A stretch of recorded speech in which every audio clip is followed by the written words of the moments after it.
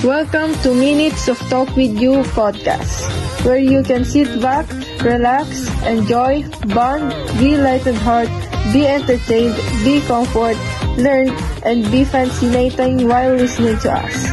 In this podcast, we will talk about the miscommunication you experience with your friends, family, or the people you have encountered.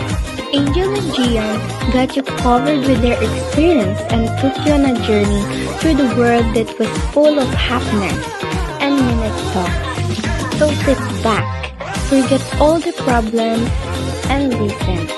This podcast will turn you into some love, good vibes, and a good time in each episode. Hello everyone, welcome to Minutes of Talk with You podcast. You are now listening to this mind-blowing podcast. Your day will be exciting, so now let's start. We are here to read your story and give recommendations. We're talking about what? This show is about miscommunication between two friends, which became ambiguous. What was used here was nonverbal, where they only used body movements.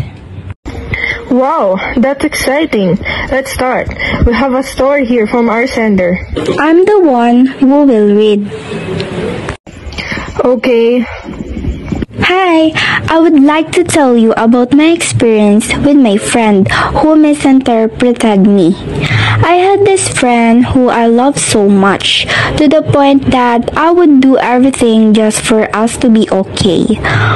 One time, my friend and I were walking in the hallway of our school, and I remember that I had forgotten one of my assignments in my house. So, my mood suddenly changed, and I got irritated with myself because that assignment needed to be passed on that day.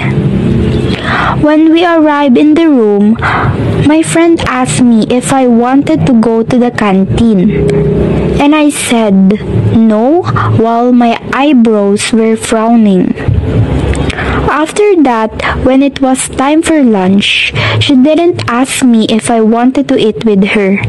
And that was new to me because she used to ask me all the time. I got curious and said to myself that I would talk to her later after class. When the class was done, I went to her and asked her if she would go with me, and she just nodded.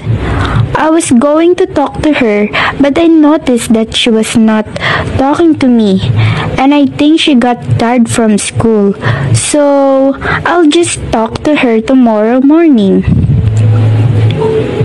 When I arrived in our room and sat beside her, I talked to her about what happened yesterday, and after that talk, we became okay.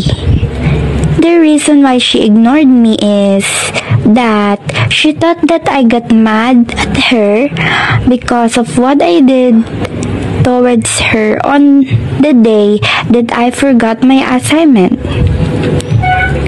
where my eyebrows are frowning at her. And I explained to her that I was just not in the mood that day. And I didn't get mad at her.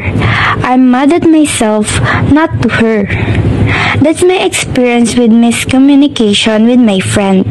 And I would just like to ask you, Miss Angel and Miss Gian, is there anything you can recommend to us or to me so that this doesn't happen again? Okay, that's an interesting story. I like the friendship because, like other friendships, they just let their friendship break because of miscommunication. Right, Gian? Yes, and I like how they solve their problem. They talk, and after that, they're okay already. There's no pride, and they did not prolong their enmity. I hope my friendship with my best friend is the same as theirs. Whoa, why? Aren't you and your friend okay? We are no longer friends because of miscommunication too. Instead of talking to each other, we ignore each other and end up breaking our friendship. Oh, Oh, that's kinda sad. I hope you become friends again, because friendship is the golden thread that ties the heart of all people. Anyways, our Sandy has a question. You need to listen, Gian, so that you and your friend can fix your broken relationship. Okay, I will be the one who reads the question. The question is, Miss Angel and Miss Gian, is there anything you can recommend to us or to me so that this doesn't happen again? Okay, you go first, Angel. Okay, first of all, you shouldn't have prolonged your fight. You should have fixed it right away. When you see your friend and notice if something is off for her, talk to her to have it fixed immediately. Yeah, that's right.